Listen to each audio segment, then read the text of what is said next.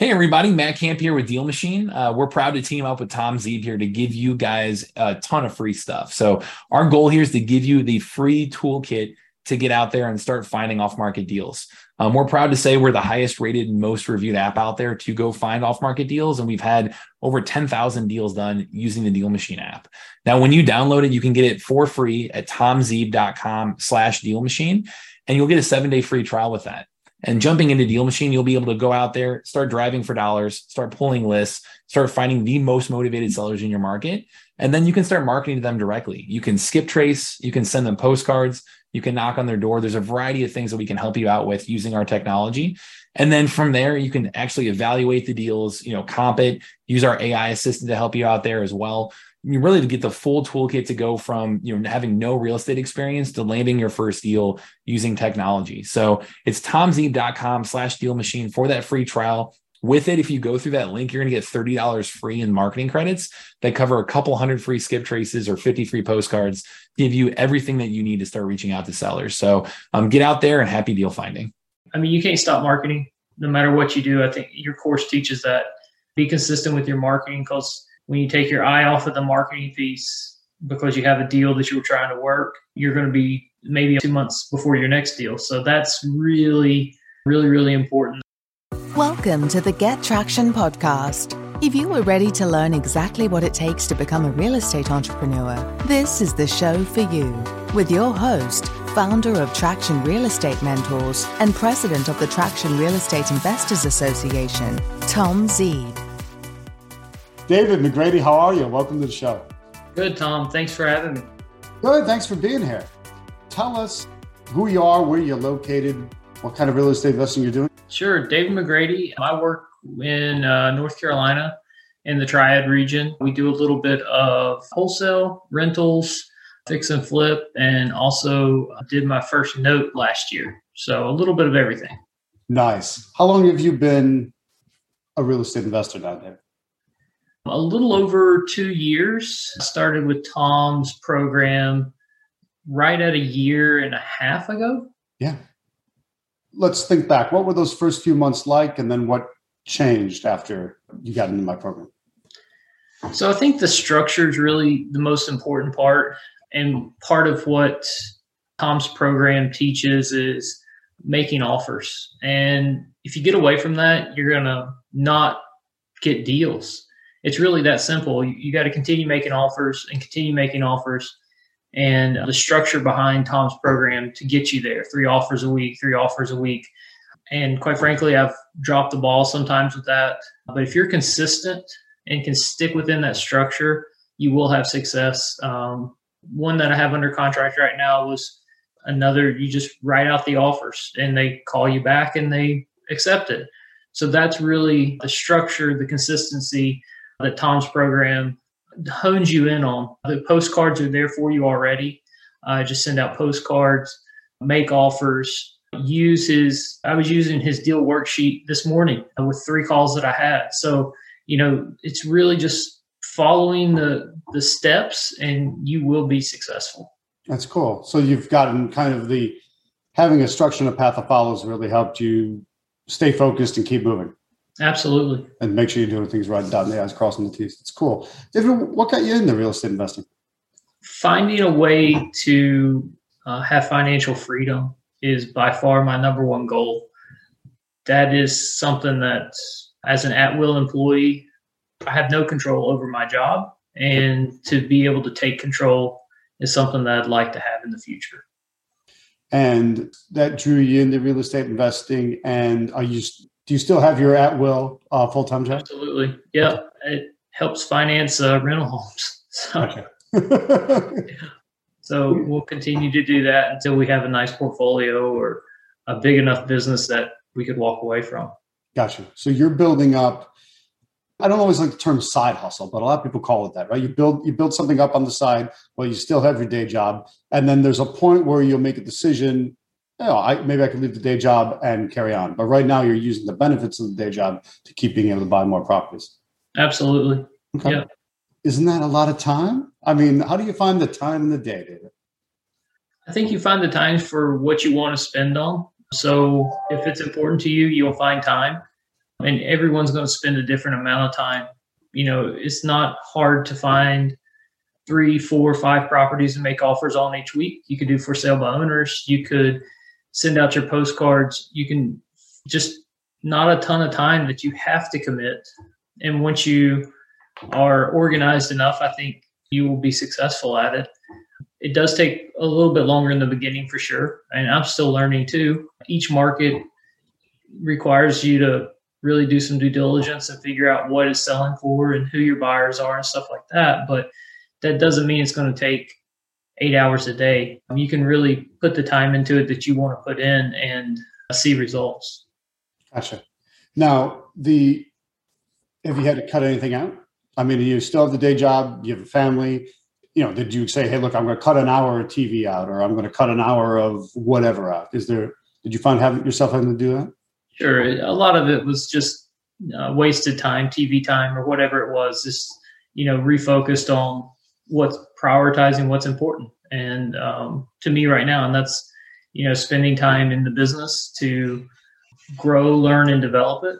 But if you can make just a little bit of time, I think, any amount of time is good. I mean, even if you have to start with 30 minutes a day, that's okay. What do you think you spend per day or per week focused on real estate investing? Yeah, so I spend a good amount each week just with the way our business is, probably 15 plus hours a week, maybe 20. Okay. And with our rental houses, if we're doing a turn, I'll do a lot of the work myself. So my time is probably going to be a little bit higher than what you would have if you were just wholesaling, quite a bit higher. But it's just about what you're interested in, what you want to do, because one flip could be 4, 5, 6 wholesales. So where do you want to put your time and effort into what interests you? And if wholesale is just what you want to do, you would not, you're going to spend some time finding that. Well, you might not. You might get a contract on your very first call. If there's a motivated seller and you hit them at the right time, it could happen instantly. Yeah. Hitting those motivated sellers at the right time is what tends to frustrate a lot of people, because sometimes they feel like it's never going to be the right time. What have you found that brings you motivated sellers on a consistent basis? It's follow-up. We just track all of our leads and have an automatic follow-up. We go back and review our deals that we missed. Why did we miss them? A lot of that has to do with timing. One I was looking at last week sold to another investor, and we missed the follow-up by like 3 weeks. We contacted him on 5/28, and she had signed documents 6/4. So the timing just wasn't. She signed in between the 3-week follow-up period that we had. Now, everything leading up to that was, I'm going to sell it to the tenants. I'm going to sell it to the tenants. I'm going to sell it to the tenants. And we had 4 months of follow-up every 3 to 4 weeks. Nope, I'm working with the lawyer. I'm going to sell it to the tenants. I'm going to sell it to the tenants. And then all of a sudden it snapped, and she went quickly. So I don't know what I'm going to do differently, because I feel like our follow-up every 3 to 4 weeks was pretty solid, because 2 weeks I felt was a little too much follow-up. So, some of those deals will fall through, but right place, right time, just consistent follow-up, I think, will be key in your pipeline. Gotcha. It's interesting there. Your conversations with her might have triggered her and pushed her to do something different, to finally make a move and sell. And then she wound up making another move by the time your follow-up cycle came back around. But you win some, you lose some. Yeah. Those are nice ones too. Some of the big ones that we've missed on have had great results for the next buyer. So it's just continuing to plug away until we get the big ones. There's a lot in our market, at least, it's very tight. So a lot of houses that should not go to realtors are going to realtors and still selling. So it's a very interesting dynamic in our market right now with what's in play. And hopefully we can have some loosening up where we find some more motivated sellers that need to sell through us, instead of being able to take a house that hasn't been updated in 40 years to market and still getting market price or better. Okay. So the competitiveness of the market, when you said that houses that shouldn't go to listing with realtors are actually still going to listing and selling because they're not in good enough shape, and yet people buy them anyway. Yep. Okay. So the market's tight, and yet you still find deals because you are consistently following up and marketing. I mean, you can't stop marketing no matter what you do. I think your course teaches that. Be consistent with your marketing, because when you take your eye off of the marketing piece because you have a deal that you're trying to work, you're going to be maybe 2 months before your next deal. So that's really, really, really important that even I struggle with, quite frankly, with trying to make sure that, mailings go out on time. You're always keeping your pipeline. Where is it at? Where you're, following up with them. Because if you miss 1 or 2 steps, you could be dry for a while. Yeah. Yeah. And to avoid the dry spell, and you got to keep it raining, you got to keep water in the pipeline, which is marketing leads going through it. I like, the fact that you're thinking about it properly as a pipeline. A lot of people just go, oh, I'm going to spray some marketing out there right now. And then it winds up being, hey, I'll do a little bit of postcards, but I'll never follow up. I'll do some letters, but I'll never follow up. I'll run an ad, but I'll never follow up. There's never any follow up. So that's not a funnel. That's just a bunch of random things you did, throwing what at a wall to see what sticks. Yeah. And it's like you taught in your class, it's not just sending a postcard out once. We're on our 5th and 6th time reaching out to them. And they still continue to call in after the 4th, 5th, 6th time. So I definitely encourage multiple touch points with the same contact. They will let you know if they don't want to be contacted again. Just take them off the list. Those are the nasty phone calls, and you deal with them. Do you get a lot of nasty phone calls? How do you get our fair share? I think we probably get our fair share, but who knows what made them have a bad day. So it's just take them off the list and move forward. Like, just respect their wishes and move forward. That's all I can ask for. And some people there's a lot of postcards going out to them. We hear that quite a bit. Every phone call I made today, they get touched a lot. They get, multiple appointments that I go on, multiple people are there same day. So competition's out there, but that doesn't mean you still can't find deals. And another thing that Tom teaches is the negotiation piece and building rapport and building relationship. I know it's hard to believe, but that negotiation piece is, I think, one of the most crucial parts to being successful. Tell me more about that. Like, what changed when you started studying negotiation with me? After you sort of laid it out in the workshop, I've never not stopped studying it. It's like I'm addicted to Never Split the Difference right now. And it works in so many different aspects of your life, from family to business to real estate. And negotiation will be able to take conversations into, you will be able to better communicate with your seller if you learn a few key gambits or different tactics. And they don't always have to be, what you think of a used car salesman. These are just, each human is very emotional. And being able to package it correctly and how to communicate to them is very, very important in order to get the end results that is going to be beneficial to both of you. Because if you're too high in a contract and you fall out, that hurts them. If you're too low and you never get consideration, that hurts you. So finding that middle ground where you both are successful or a win-win, I think is really important. See, that's interesting, because so many people say, oh, win-win, it sounds kind of cheesy and it sounds, pie in the sky. But if you think about it, you're not the sleazy salesman, which a lot of people, right, they blend negotiations into that. Not a sleazy salesman trying to force somebody to say yes.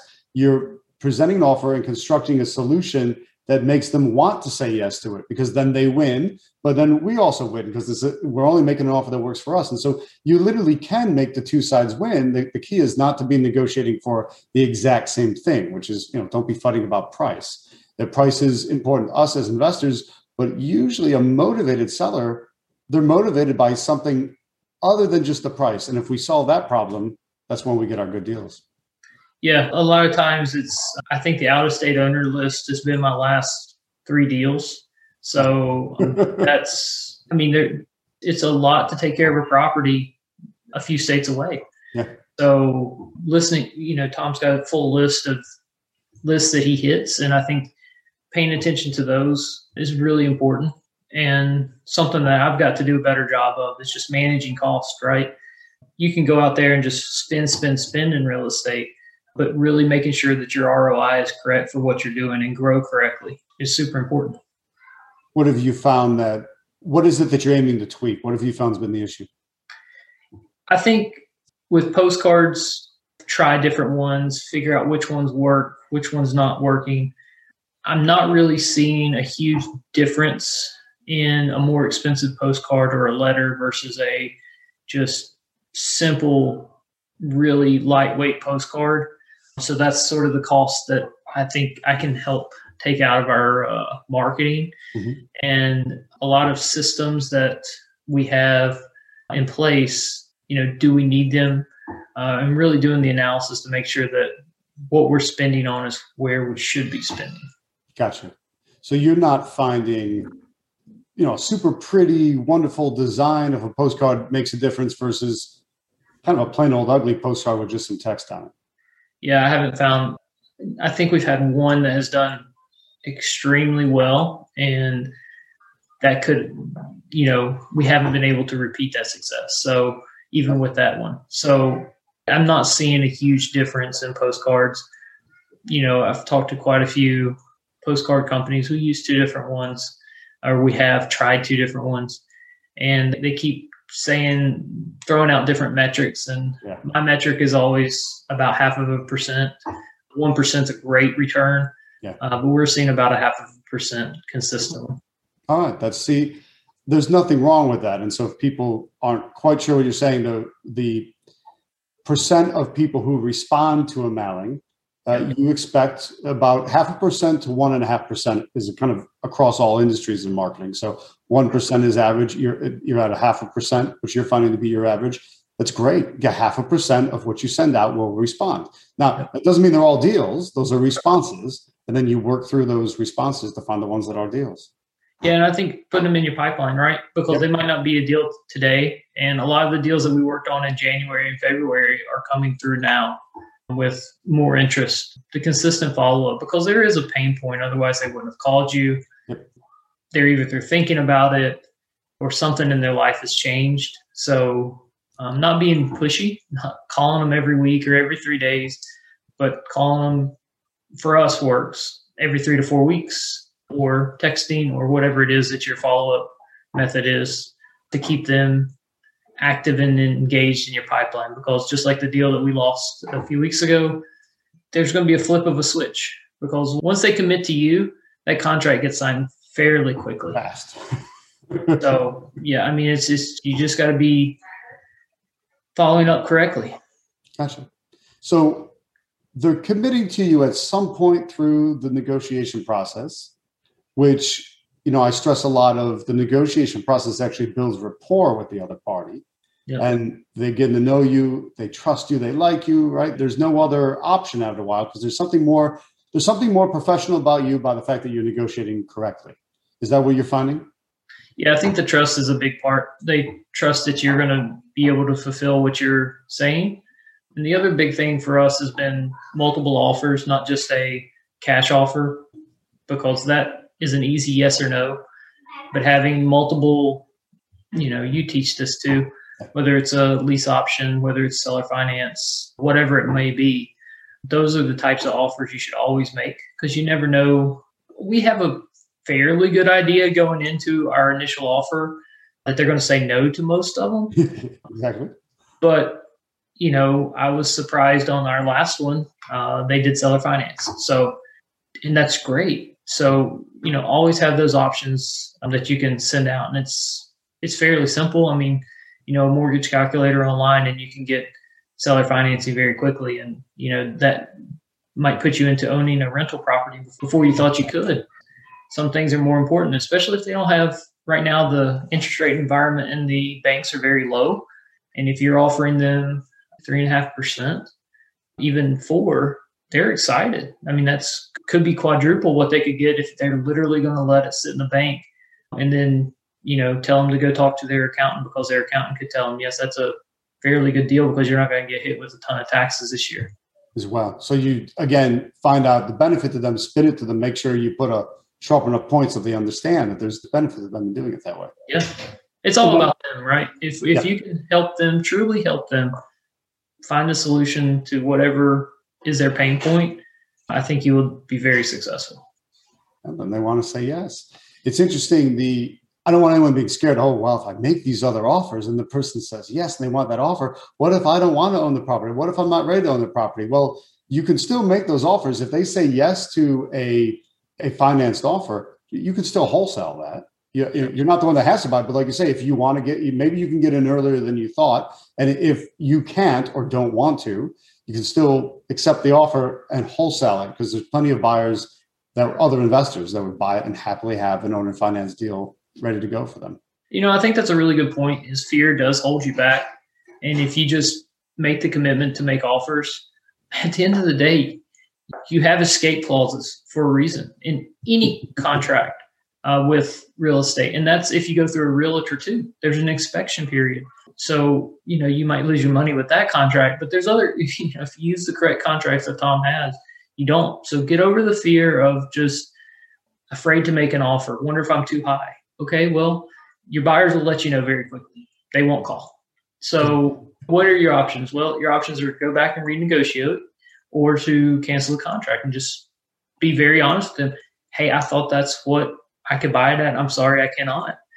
And that's okay, because, every real estate deal, big, small, I've worked on some commercial real estate deals.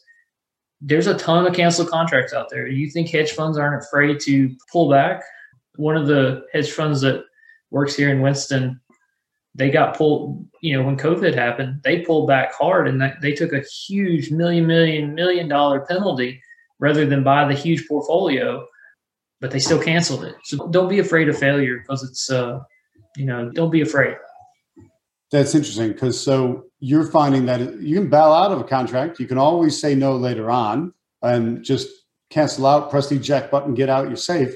And therefore, you're moving ahead fearlessly.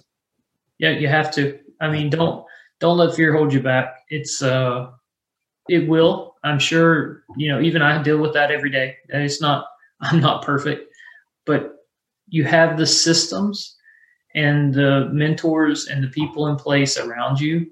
I still ask for help all the time from people I've met in real estate, buyers that haven't bought from me, but I'll call them and say, hey, can you look at this deal? What am I missing? Or can you come to the house and I've got it under contract, and just tell me your thoughts on, rehab, because rehab is tough to estimate, especially now. Yeah. So, and they're happy. Most of them are happy to do it. Most of them are very grateful with their time, especially if you're really trying to work hard and grow in the industry. I've had very few that are just like, nope, not going to help. But for the majority of them, they're just good people that I've found. And, they do you a favor now and take a look at it, which is potentially doing themselves a favor, because if they like it, they could buy it from you. Yeah. But they're also building that relationship. So you get to know your buyers very good. And now you've got, obvious people that you send it to. So they've taught you how to tighten up your idea of repair estimate. At the same time, you're building the relationship, and they're more likely to get deals from you. And that saves them time and money. Yep. Yeah. It works for both sides for sure, but it definitely helps us.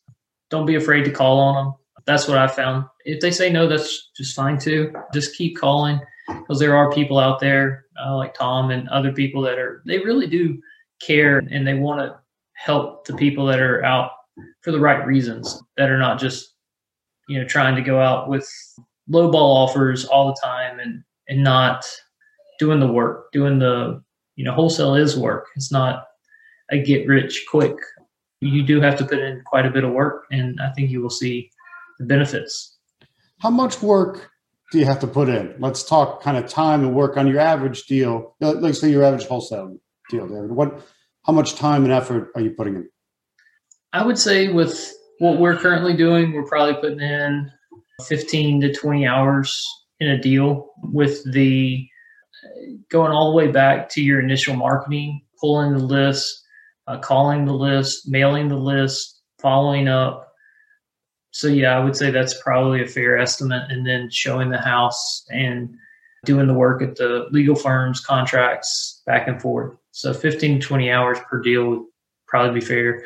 Some are a lot less if they're super motivated. And, you gave a story where they just wanted out and their price was underneath your price that you could pay. And, those could move very quickly. Those could be a few hours, but for us, it'd be a little bit more on, especially in this, I guess this year is what I'm talking about. This market, I've had some deals go much faster than that, but this market has been challenging.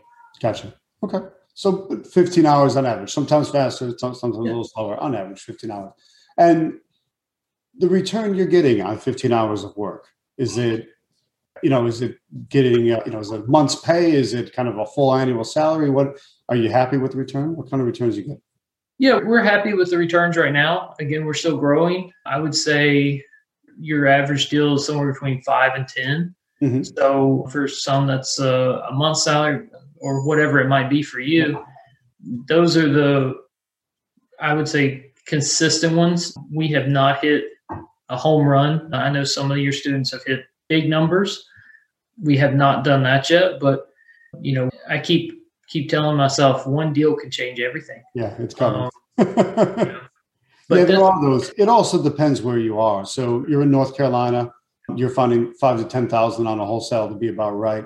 If you were in San Francisco, those numbers would change radically. If you're in Washington, D.C., they change radically. Other parts of the country, it's about average. I find just shy of 10 grand, about 9,600 to be average. Yeah. But it totally depends on the overall values in your area. I think the important thing is to focus on how many do you need to do in a given area to be happy. So I usually go with, let's take 10 grand and multiply it out from there. When you hit the home runs and you make a 15, a 20, a 25, a $30,000, great. And then when you hit the base hits, you win games from base hits. Yeah. Yeah. It's just, again, consistency and sticking to your marketing plan, because it's really, I think there's more and more competition, at least from what we've seen in our market, that are driving prices higher than what, for example, ARVs. Everyone knows the formula. So the ARVs that some of the bigger wholesalers that are moving in, that have traditionally been in the larger MSA markets, they're up to 85 now. So adjusting your offers and figuring out your market, I think is going to be key. If you're just traditional 75 minus repairs, minus your fee, you might lose more. So figuring out where your market is, and that's working with your buyers and calling them and asking them where they're buying at. A lot of the really good buyers around here are still buying 75 minus repair. A lot of the ones that are having to do deals are buying a little bit higher and taking skinnier margins on their end. I mean, I've worked with a flipper that was taking less than 15 on a flip. So scary. To me, it was way too tight, but he's got money that he's got to use, or he's still got to pay on it. So those are the types of, find out what your buyers are, buying at. Are they buying at 85 minus repairs, 75 minus repairs? Where's your market? I do think that will change in the near future. I think that's a great point, because some people criticize the 70% rule. It doesn't work. It should be thrown out the window. I think the thing is, I think you should use it to analyze where things are at and to be able to move quickly. What changes is that it doesn't have to be 70%. You're talking 75%. Some people are doing 85%. But you interview your buyers and see where they're at and adjust that number to be appropriate, because that's still basically going to make it happen. Rather than sit there and have to, get really kind of detailed with every single lead, you'll burn yourself out because you're going to slow yourself down. So to keep the speed going, just use the 70% rule and adjust 70 to whatever it needs to be. If that's 75, 80, 85, sometimes lower, sometimes higher. So you're doing the right thing by asking your buyers, how are they buying? And then you know how to serve deals to them because you know how they're buying. Yeah. And the ARV on the top right now is just crazy. So, I mean, one of the houses that we bid on and lost on, they got full. I mean, we would have never gone that high no matter what. I mean, I talked to multiple buyers that do flips, many flips every year, and they wouldn't touch it, but someone did. And that was 40 grand over what we offered. Mm-hmm. Great area, great neighborhood. Don't see the plan, but someone had a plan. So that's. But just because they had a plan doesn't mean the plan worked. So that's always the weird thing. I'm going to track it. Yeah. I mean, see what happens. Maybe it worked. A lot of times it doesn't, or people just kept themselves busy, or you go, wow, that was a lot of risk for a very little reward margin. And that's something to consider too. I like to tell people you kind of put some blinders on to competition. You've got to do what you know how to do best, and don't view it as a competition with somebody else, because then you're going to wind up violating your rules and losing money, and that doesn't make any sense. I really do enjoy going back and seeing what people paid for it and then seeing what they sold for. It helps me tremendously to see where different zip codes are with where they're buying, where, a lot of the really good ones. I mean, you can do this by pulling permits and seeing who's actually pulling permits to do a full rehab, stuff like that. So you're right. There's enough deals out there for everyone, but really seeing what can be done. Like one of the most successful guys here that I know is buying around, believe it or not, 50% ARV. And he is consistently, he consistently buys there. I've tracked, 15, 20 of his houses over the past 2 years, and he is consistently buying about 50% ARV. By the time he sells it, he's getting about double what he bought into it. Now he's doing full rehabs and a lot of stuff to him. Don't think that he's not, but yeah, it's really interesting to see that. Yeah, it's a lesson that a lot of times people don't think they could get anyone any lower. You can't get that motivated seller any lower. Push a little bit more. You'd be surprised a lot of times they do go lower. Yeah. And there's a lot of times people leave money on the table, so to speak. David, what's been your craziest motivated seller so far? There's usually good stories in real estate investing, so I'm curious what you've come up against. So we mailed to a code violation and took down a house that had probably the worst living conditions I've ever seen. And they were just crazy. The tenants didn't want to move, even though half the windows in the house were broken. And they just refused to pay rent. And the owner of the house wanted it gone. And that was probably the craziest one I've ever had to figure out, because our lawyer pretty much told us, do not buy it with tenants in there. If you buy it with tenants in there, you're in trouble, because then you're liable for everything. So they need to move before you can proceed with the contract. And that was interesting, doing cash for keys, getting them out, and then purchasing the house. Yeah. It all worked out well, though. It did. Yeah, no, we ended up starting the rehab, found someone that wanted to finish the rehab. I held a note for about 6 months, and, which was great. So different, learned something new, different. And now we bought the house for $10,000, and they should sell it for $120 when the rehab's done. Oh, fantastic. Yeah, not bad at all. Well, think back to, it was about 18 months, year and a half ago when you started. What were your number one hangups? Like, what was stopping you from wanting to get moving? Consistency. And also, I think, finding that mentorship is super important.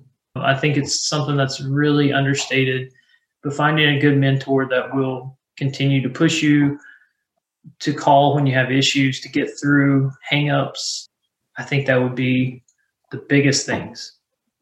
Gotcha. So that was that blew out the roadblocks and let you move ahead quickly? Yep. That's good. And there's still roadblocks to this day. There's always a roadblock. There's always this is the thing. There's always the next level. Like, you do what it takes today, and then you hit another roadblock. Then you work get that one out of the way, and then you advance ahead, and then surprise, surprise, there's another roadblock. Right. Yeah, that's what we have to manage as real estate investors, as entrepreneurs. It takes a little something. How are you finding managing that? Because entrepreneurial is it's a different lifestyle than a 9 to 5. How are you finding the adjustment? It's funny you say that. It is incredibly difficult. And when you want to quit, you cannot. And it's easy to press the eject button, but you can't. And, you have to continue digging and digging and digging to continue pushing forward, because there's going to be a lot of challenges and a lot of things outside of your control. And Tom goes over it in his course, but you're going to have drama at the beginning or at the end, or in a lot of our situations throughout the entire deal. So being able to not give up. Not give up. Yeah, don't quit. Don't give in to the drama. In fact, expect it. That's my training on drama is always there's drama early or there's drama late, but there's absolutely always drama in every deal. So don't be upset when it comes. In fact, in many ways, be happy if it comes, because when the drama comes early, it usually winds up being smooth sailing to the end. On the other hand, if everything's falling into place and the deal's going so well, you've got to be afraid. Be very afraid, because It's going to be a wild finish. Absolutely. So just don't give up. Even I tell myself that all the time, because entrepreneurship is, at least from what I've experienced, extremely tough, but extremely rewarding if you battle through it and believe in yourself and not give up. Yeah. Is that that's not taught in school, is it? Believe in yourself. I mean, I guess sports bring it out a little bit, but that believe in yourself. You can be an entrepreneur. You can do this, make it happen. So it's almost like the deck is stacked against us. What else have you done to, you said coaching and focus. What else do you do to filter out all that noise so that you can move ahead with what you want to do? I think reading is something, in school, they teach you one mindset, and that's to really, go into a job and find your way through the job ladder or the job market. And entrepreneurship is something completely different. So reading a lot of books, and I think that really opened my mind up when I started reading a ton to, negotiation books, business books, real estate books, whatever you can get your hands on. And you don't have to be thorough, just, really find the points that matter to you and get through it. Tom, you've got a book. Those are the types of things that open my eyes to a world that is completely different. And then the other thing is finding entrepreneurs in your community that you can talk to, because their mindset is completely different. It's stunning.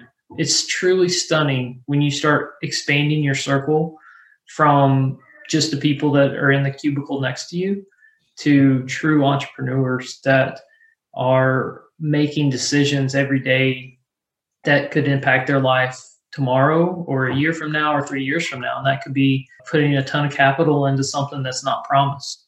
And just the way that they think and the way that they do things is, completely different than what you've ever been taught. What have you done to find those people, since they're not generally sitting next to you in a cubicle?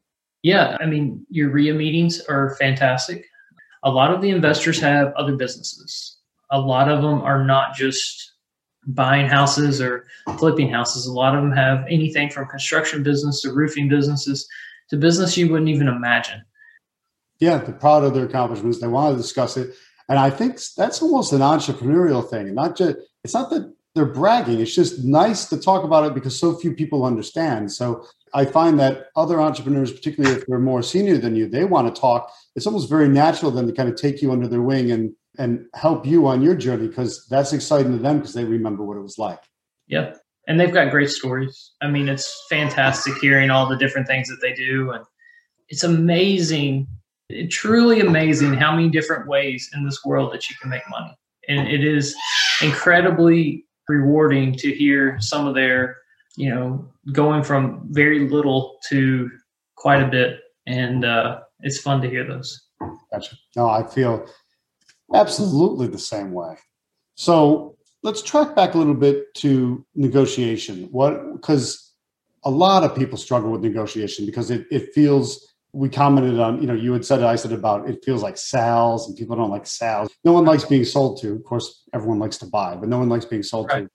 So the negotiation, isn't just sales. There's a psychology of it. There's techniques of it. There's gambits, which are the maneuvers you make. What are some of the biggest things that have changed for you? Because you're saying how much it's improved your business. So, well, like, what are some specific things you've done that have really improved you as a negotiator? So the gambits you teach are fantastic. They get you in the door. They help you learn the basics. But then diving deeper, I think listening, I know is not viewed as like a true negotiation technique, but if you truly listen, your next statement will help that seller realize that you're listening to them and will draw a connection closer to you, which in my mind helps your negotiation, because and not just thinking about what you're going to say next, but literally listening. And, I'm okay saying, just give me a second, let me process this or write down what you were saying, because what they say will give you insights or black swans or whatever you want to call them into what's truly motivating them. And it could be something very small that they didn't realize they said, that then you can parlay into your negotiation later on or in the next statement that you make. I know it's weird to say, but I think listening in negotiations is probably the biggest thing, because if you can find those one or two little nuggets, then you can apply that and solve their problem. If it's the tenant's not paying, or if they want to get rid of it because they're getting too many calls, or whatever it was. Like each one of the phone calls I've had today and in the past, if you can just find one or two little nuggets that you could potentially help them, I think that's important. That makes a difference. So listen, when you're talking to people, you pause sometimes, listen to what they're saying, which gives you time to contemplate it. Yep. And I think it's also interesting that you're saying, sometimes you just you tell them, give me a moment. There's no expectation that the moment they stop, you have to start talking. You can think about it. And I think that shows thoughtfulness as well. So they're going, he's really thinking about what I said. And then when you come up with the answer, when you do start to speak again, they're almost more willing to accept what you have to say because you thought about it. I think so. I mean, there's a reason they're talking to you. Mm-hmm. And a lot of people are not going to give you, some people will. Some people will just tell you the exact reason that but some people it takes a little bit of time to open up. And if you truly, truly listen, and this isn't just in real estate. I use this in my job, my W-2 job. I use this in my family life. Like, this is key. Like, and I'm not like, I think they call it active listening. Mm-hmm. Seriously listening to what they're saying is so important. And if you can record your calls and listen to them again, I think that's the next step. Yeah. Yeah. When I recommend that to students, there's always a cringe because nobody likes hearing the sound of their own voice at the recording. It's tough. Yeah, I hate it too. I absolutely hate it. But it's funny to hear phrases and statements that you said that you're like, yeah, probably should have said it a little bit different. But hey, you can get better because, that's like you said at the very beginning, this is all about growing and developing and moving forward. It's not going to be, entrepreneurship is not a cakewalk for everyone, because if it was, everyone would be doing it. That is very true. It takes effort, it takes focus, it takes time, it takes work, which is I think the current 4-letter word that most people don't want to utter. Things take work and time, but with the recordings, like recording yourself talking to somebody, if you want to work out any sort of speech impediment, or if you tend to say like too much or too much, I still catch myself doing it sometimes, but I always go back and listen to my recordings and what can I improve here? Or sometimes I'll cringe because I realized I spoke over somebody when I should have been listening to them because they weren't done yet. Just because I tend to be a fast talker. I know that. So I got to slow down sometimes. It's extra effort on my part to slow down. But if I'm too anxious to jump in and finish their sentence, well, then I'm just projecting what I want to say onto them. Which doesn't matter. I need to hear what they were going to say. And that's a matter of me holding back a bit. Absolutely. And I catch myself doing that too. I'd like to jump in sometimes. And a lot of times with the sellers that you're talking to, they need time to think, and it's a huge emotional decision. The contract that we're working on right now was her grandmother's or great grandmother's house. Mm-hmm. And it was a month-long decision to sign our contract. Gave her space, gave her time, but followed up respectfully, and she signed. And that's just, yes, did I want to jump in every 2 seconds? Yeah, let's, but, not speaking over someone is tough for me. It absolutely is tough for me. But you're right. Just give them time to continue talking. It's respectful, basically. And I'm not sure anyone would necessarily put that label on it right at the beginning, but subconsciously they're thinking, hey, this guy, this gal is respecting me because they're not pushy. They're not leading me in the wrong direction. They let me speak. And so much of rapport building is just the fact, not that you've been saying anything, is that they've been saying things to you and they feel more comfortable with you because of that. Absolutely. Yeah, especially if you're mirroring what they're saying too. I think that's something that repeating back what they said to make sure that you're interpreting it correctly is very important to build that rapport. And every conversation is different. I know this is just, ideally you would hit all your negotiating gambits and your tactics and everything would flow nice and neat. But just remember, some of these calls are probably 10, 12 different conversations before we get to what we would consider the next step. Some people are ready to sell. Some people, it takes a while. So be there for them when it's needed. Yeah. David, I'm quite sure I'll make a controversial comment. I'm quite sure most female listeners right now are nodding going, that's a great guy. He knows he's got to listen. And then a bunch of our fellow male listeners are going, what's he talking about? Big difference. That's the negotiation books that I'm reading. It's just all about listening. And it's, like I said, if you can just catch one or two little statements could change the course of your entire transaction, your entire working relationship with them, because it's something that they might not consciously think of that's important, but it is. And they somehow let it go in a way that you can catch it. Yeah, it's important. What else have you done to build rapport with your motivated sellers and move them from no to yes? I think one of the most powerful statements that we're using right now is, I might not be the right solution for you, but I will tell you everything that I know to get you there. And that has been incredibly successful with us moving forward in conversations that wouldn't typically get told, no, I'm not interested in selling, because then it puts the onus on them to say, oh, well, I don't know if a lot of people are using that, but it has been successful for us. And I truly do want to help people. It's not some deals, and I will flatly tell them and refer them to our realtor. Yep. You are not for us. Your house is in retail ready shape. This is who you should talk to. And I would be happy to put you in contact with them. And I think that they appreciate that. And then some of the conversations are the opposite. One of the houses we went to visit was in ARV, probably 115, 120 top of market, completely burned out. Standing water up to your ankles throughout most of the house, no roof on it.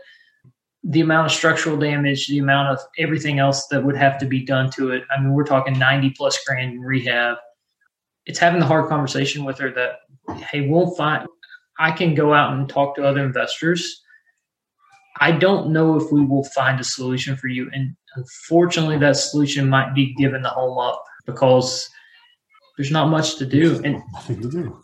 Yeah. So, but at least they have options. I'm sure it's a value to someone at some price, maybe $500. But my goodness, I mean, the city has locked the meter. There's a lot of things that you'd have to get through to. So yeah, you're going to have different sides, and just trying to help, literally just trying to help people. That's all it might not be for us, but maybe we can find someone that will be for. It's interesting because that in itself builds rapport, but there's like a deeper psychological thing going on. you're not coming in saying, I am your only solution. There's nowhere else to go, which people mentally immediately start fighting against. So it's, like you're pushing on them, they're going to push back. Rather, you're coming in saying, well, let's see, maybe there's other options. Let me tell you what those are, which it also shows quite a bit of confidence because you're not afraid of them going elsewhere if it makes more sense. And in many ways, it starts to make your offer more and more acceptable, believable, because he's saying there's other options and he's walked me through the process and I understand it all more. And you're deepening that comfort level with you and taking your offer rather because you're not trying to claim you're the only thing out there. I've never thought of it quite like that, but that's exactly what happened to us on our last contract. She was like, well, I'm going to go out and talk to other people. I said, please do. I'm going to send you our list of options and offers that you can consider. And then you go make your choice, but you do have options. And that's if they do have options, I would flatly tell them because it's okay. You do have options, especially there's a lot of houses here. And I'm not sure in your market, but there's a tremendous amount of houses that are fully paid for. Yes. And to me, you're wide open, all kinds of different things that you can do, whether it's wraps or lease options, seller finance. So there's just a ton of different options that you can present to them. And instead of like I said at the very beginning, it's not just a yes or a no with a cash offer. You're really giving them a ton of different choices that will fit best for them. Now, most of the time we know which way they're going to go, but sometimes they surprise you. Yeah, always be open because they might surprise you. And that, I think, we're talking a little psychology out of it. The reason I always tell my students in my trainings, you don't want to just make one offer because, like you said before, then the answer is yes or no. When you make two offers or more, now they're tending to compare between the offers. They're thinking A or B or C. They tend to forget they could still say no. No is always that other option. But rather than just yes or no, they now start thinking A or B. Or ABC, and no doesn't come to mind as quickly. So debating the options, you're subtly telling them that, are you flexible on price or are you flexible on terms? If you're flexible on price, go ahead, take my all cash offer. If you're flexible on terms, then take one of my other offers. If they're not flexible on either one, then I need to refer you elsewhere because you're not the right person for me. Yeah, and I had a seller for the house that we just bought. He said the reason I went with you is because you presented multiple options to me and that you sounded more competent than, I don't know if he used the word competent. He used a word, whatever you want to describe it, that you presented me multiple options. And I think obviously for him, that was the difference because our price was the same. Yeah. Yes. Isn't that interesting? You showed him there's other ways out. There's other ways of doing this. No. It is. It's confidence. It's polite. It's right. It works in so many different layers and so many different levels. Even I find that we have sellers that they'll go away, but then they'll come back. Who do they come back to? They come back to me. They come back to my students because they were given other options. No one else gave them any other options. But when they have a chance to breathe and think about who they want to sell to, they go, you know what? That guy was right from the beginning and he may be multiple offers. And I appreciate it. No one else even mentioned that. So I appreciate that more. Let's call him back. And then they call and you got the deal. Yeah, multiple. I mean, that's been our strategy. Yeah, absolutely. Always make multiple offers. Yeah. You had also mentioned how many properties are free and clear.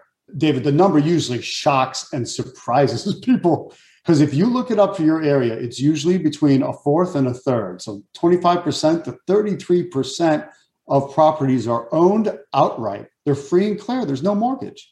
Yeah. So if there's no mortgage, the people can take any offer you make. It's a matter of will they? And that's where the negotiation comes in. You convince them to take it. Absolutely. It's truly shocking the number of houses that we work on that are free and clear. And I mean, inheritance, whatever it may be. And it just opens up your world to so many different solutions that more than likely are beneficial to the seller as well. I mean, a lot of them don't realize they're going to get hit with a pretty sizable taxable event. And I always tell them, refer to your accountant, refer to your lawyer. take the contract to your lawyer. I'm okay with that. I don't mind at all, because if most of the time they never do. They have the option. But right, the psychology of it is, go for it. Go talk to them, because I have had one person talk to their accountant and they were like, you're going to there's no offsetting expenses. Yeah. Sometimes the taxes, it's shocking to people, and inheritance to all of it. Wow, it's not all, you can't just do the simple math and say, I'm going to sell it for this and I bought for that. There's some complexity in between when it comes to taxes. But David, anything you would do differently getting started or getting moving? Yeah, take your class sooner. I like that answer. All jokes aside, seriously, I've told you that before. A lot of the bigger gurus and consultants, or whatever they call themselves now, they charge incredibly high fees for a program that is fly by night.